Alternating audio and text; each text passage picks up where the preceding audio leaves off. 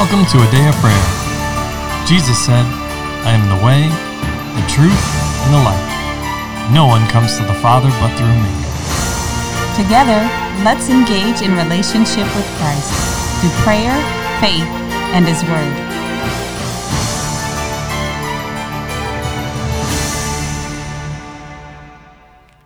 Good morning and welcome. You're listening to a Day of Prayer's morning Bible study, and we're so glad you could join us. But before we get into the Word, let us take a moment and pray. Lord, we just thank you for what you have done in our lives, Lord. And we just thank you that you're the one who gives true wisdom, Lord. Wisdom that glorifies you, Lord. And Lord, we just thank you that you give it to us freely, Lord, and without reproach. But we can come and ask you, Lord, and that you will grant it if it's according to your will, Lord. Lord, we also just thank you that we have your will to rely on, Lord, so we don't have to try to make up our own plans or our own ideas of what you would be pleased with, Lord, but that you tell us directly, saying, this is what I have for you. And Lord, we just thank you for that, Lord. In Jesus' name, amen. In Jesus' almighty name, amen. And amen. Well, good morning and welcome, everyone. We're glad to have you with us as we continue our study of the Word in the book of Acts. Actually, we're gonna reread the first 12 verses of chapter 20. So if I could volunteer to do that, please. I will. Are you going to do it, Promise? Mommy, you can do it. Okay. First 12 verses of Acts chapter 20. After the uproar had ceased, Paul called the disciples to himself, embraced them, and departed to go to Macedonia. Now when he had gone over that region and encouraged them with many words, he came to Greece and stayed 3 months. And when the Jews plotted against him as he was about to sail to Syria, he decided to return through Macedonia. So Sopater of Berea accompanied him to Asia, also Aristarchus and Secundus of the Thessalonians, and Gaius of Derbe, and Timothy, and Tychicus and Trophimus of Asia. These men going ahead waited for us at Troas. But we sailed away from Philippi after the days of unleavened bread, and in 5 days joined them at Troas, where we stayed 7 days. Now the first day of the week, when the disciples came together to break bread, Paul, ready to depart the next day, spoke to them and continued his message until midnight. Now there were many lamps in the upper room where they were gathered together. And in a window sat a certain young man named Eutychus, who was sinking into a deep sleep. He was overcome by sleep, and as Paul continued speaking, he fell down from the third story, and was taken up dead.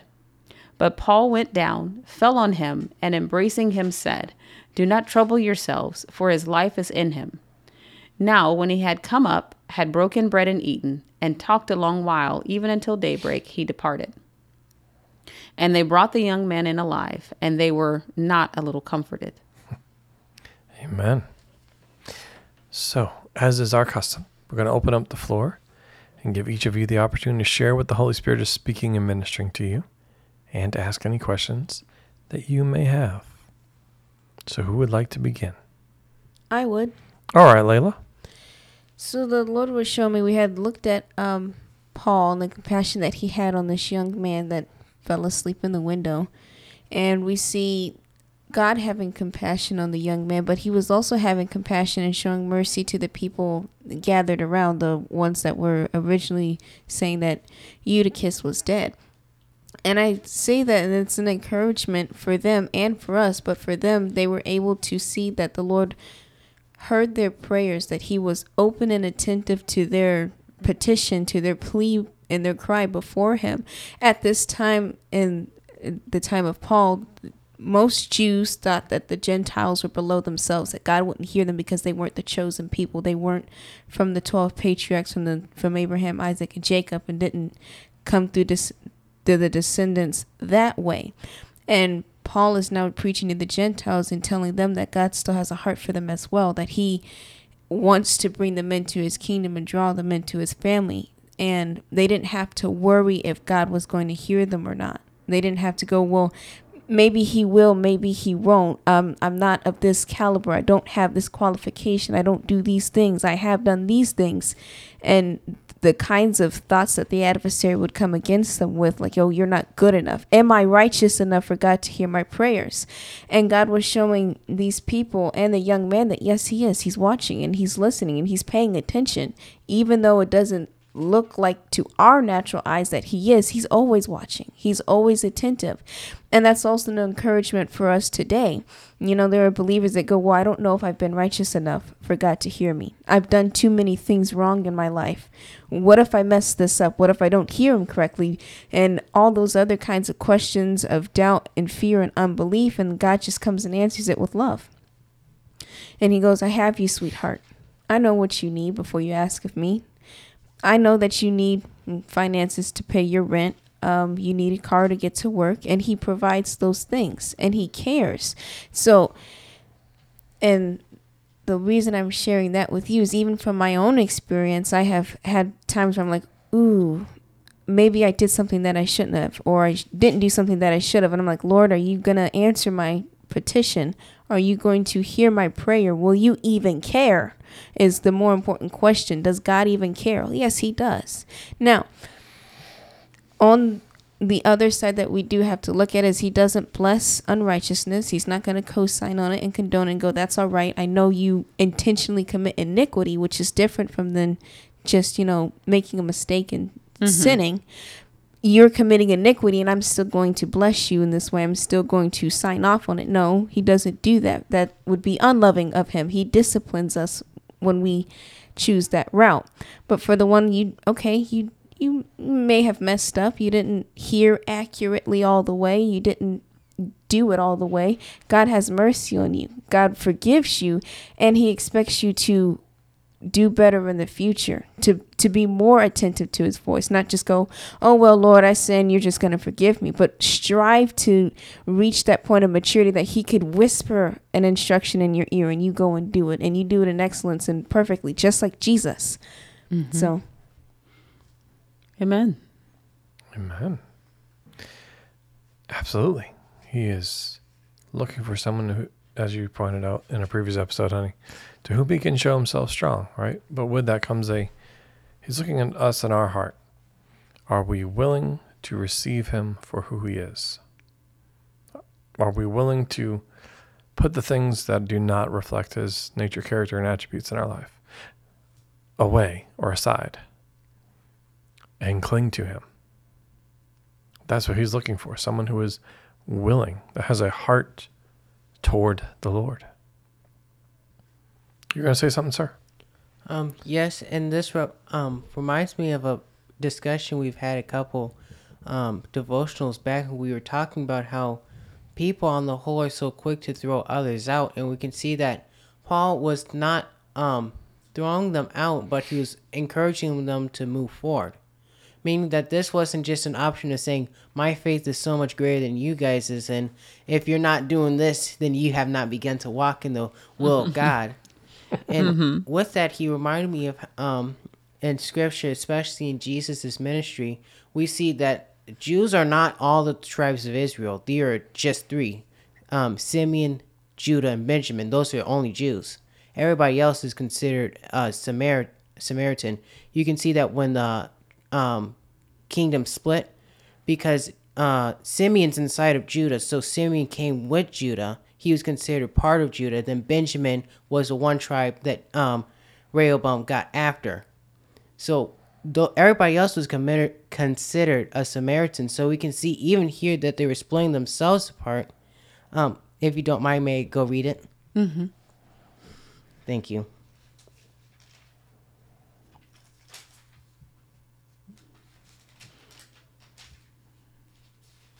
Where are you going? I'm going to 1 Kings 12. Wait, actually, is it 12 from...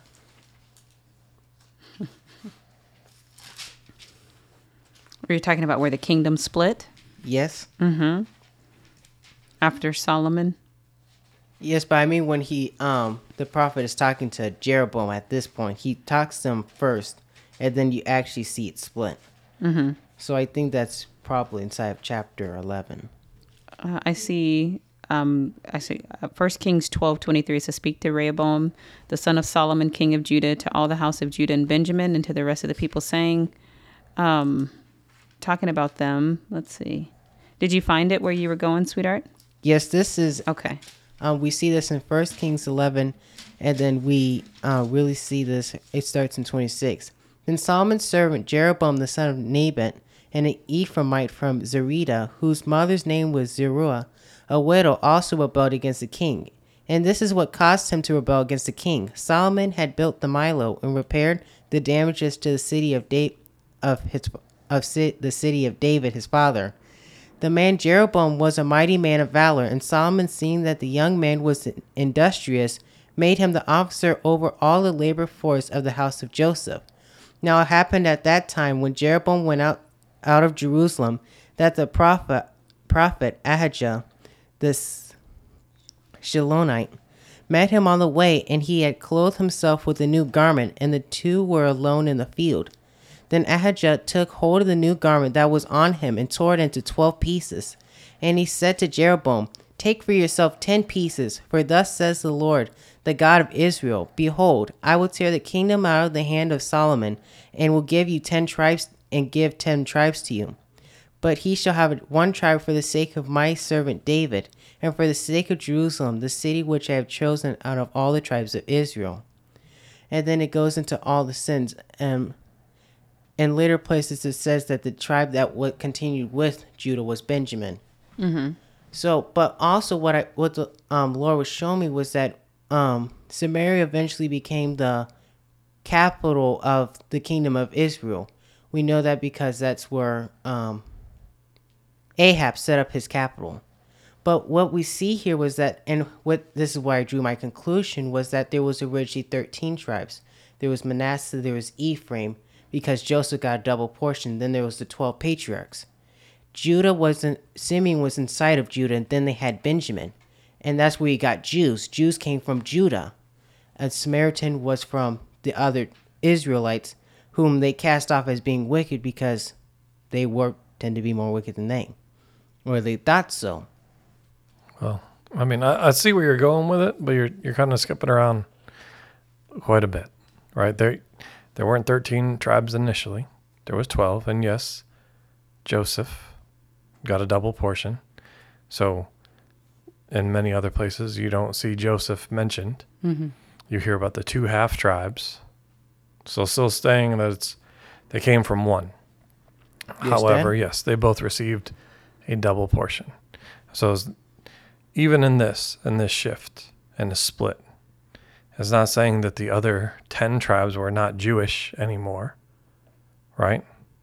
They chose to serve another god at this time, right?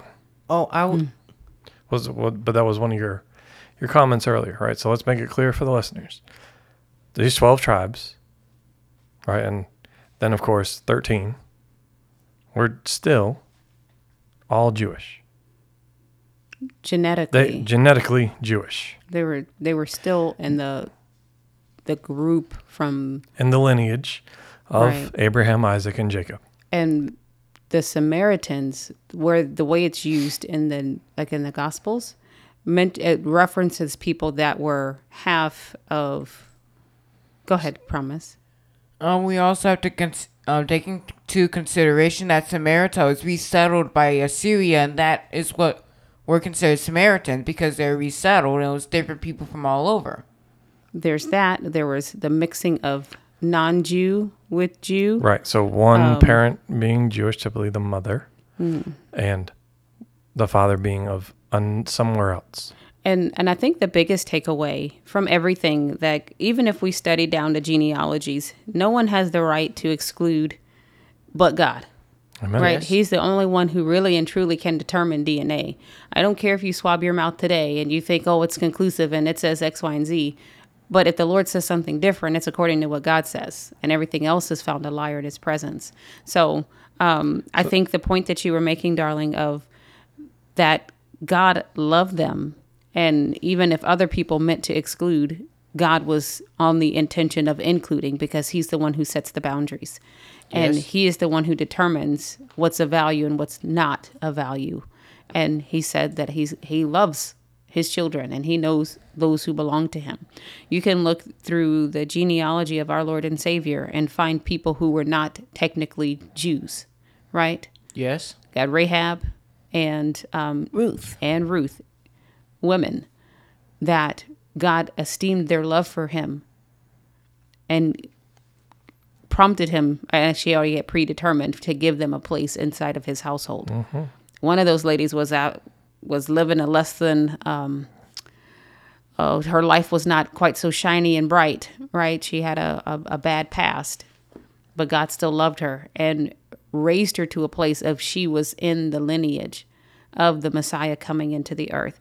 So whether anybody wants to pull it down to technicalities or look at the jots and tittles, there's nobody that is more defined on the jots and tittles than the Lord our God and our Amen. Master.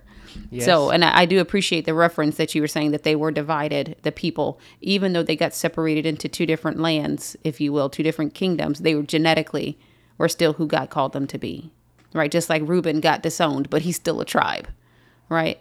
Yes. But the bigger point in all this is it's not genetics that gets you into the kingdom. It's the loving of Right? your heavenly Father. You brought up the split in the kingdoms. Well, the Lord kept Judah, right, because of the covenant and the promise he had made with David. And because David had served them, right? So he was honoring that and said that they would remain, right? And yes, there was one other. But we talked about how the Lord loves everyone equally. And this is the bigger point, right? In the previous episode, we'd spoken about how, yes, the Lord raised people up, right? He raised people from the dead. And many of them were Jews because that's where the Lord was sent. He was sent to his people, right? We also talked about Elijah. Mm-hmm. And where was he sent? To Zarephath, to the widow. To Midian, which is in Midian, right? Mm-hmm. Midian is the fourth son of Abraham. His second wife, I would say. Exactly, who Keturah. was not the son of promise. But we see here that the Lord, it mattered to the Lord. And he still sent his servant to them. And in the same thing, right, who he was sent to, the Lord was able to raise him up. So it shows that the Lord still cares and still loves those, even though they're not the quote-unquote people of promise. Or what you would say, the golden child. Right, exactly, right. A But, and then, colloquialism. again, we just talked about our Lord and Savior, Jesus the Christ, and how he was sent, and he raised people from the dead. Many were Jews, right? Mm-hmm. And now we have the Lord, through Paul, raising up the Gentiles, those with zero lineage to Natural the patriarch, lineage. natural lineage, right? Birthright lineage to the patriarchs. Right. And Abraham, Isaac, and Jacob. Yet the Lord still loves them equally, and he's demonstrating that love by doing, I'll say, the impossible, raising them from the dead. So he loves us. He loves everyone equally. He's ready, willing, and able to do what's needed, to show himself strong, even to the point of raising us up from the dead. So that is the bigger thing. It's not where your bloodline and lineage comes from. Is your heart towards the Lord, right? And going back to what you were talking about with the split, 10 tribes' heart was not towards the Lord. He kept those whose heart was to the remnant, whose heart was towards the Lord, who were willing to hear him, willing to worship him, and keep him in his rightful place in their lives. And that is the message for all of us. As Layla, what you brought up, he's there, he's faithful, he's ready and willing to do all these things. But he won't condone our sin and our unrighteousness. iniquity. He doesn't condone iniquity. And he will pull us out of our sin, absolutely. And if you read through the New Testament where it talks about the seed of Abraham, it is very clear and made evident that the seed of Abraham is that of faith, not genealogy, even though God is able to work on both accords, right? He's able to incorporate and bring all things together in one, which is something I absolutely love about God. He takes all the wrestling out of my brain and he gets it done because he is a good God. Amen. Well, let's pause there for today. And with that, can I get a volunteer to close out in prayer, please? I will. All right, Layla. Lord, we thank you for the mercy and the compassion that we have in you, Lord, and the forgiveness for sins, God. And we thank you for the renewing that you have given to each and every one of us, Lord, that you clean us up when we come and repent before you, Lord. And we thank you that you hear our prayers and that you're attentive to our cares, Lord, that you know what we need and you provide for us, God. Not just the bare minimum, but you go above and beyond, Lord, to display and show the love that you have for each and every one of us. God, we thank you for our listeners and our partners, and we thank you for this time that we've had together in the Word, God. And we bless your people in your name, Lord Jesus. And we decree and declare that you are good, God, that you are faithful, and all you ever do is good for us, Lord. In Jesus' name, amen. In Jesus' almighty name, amen. And amen. We love you. God bless you. And have a wonderful day.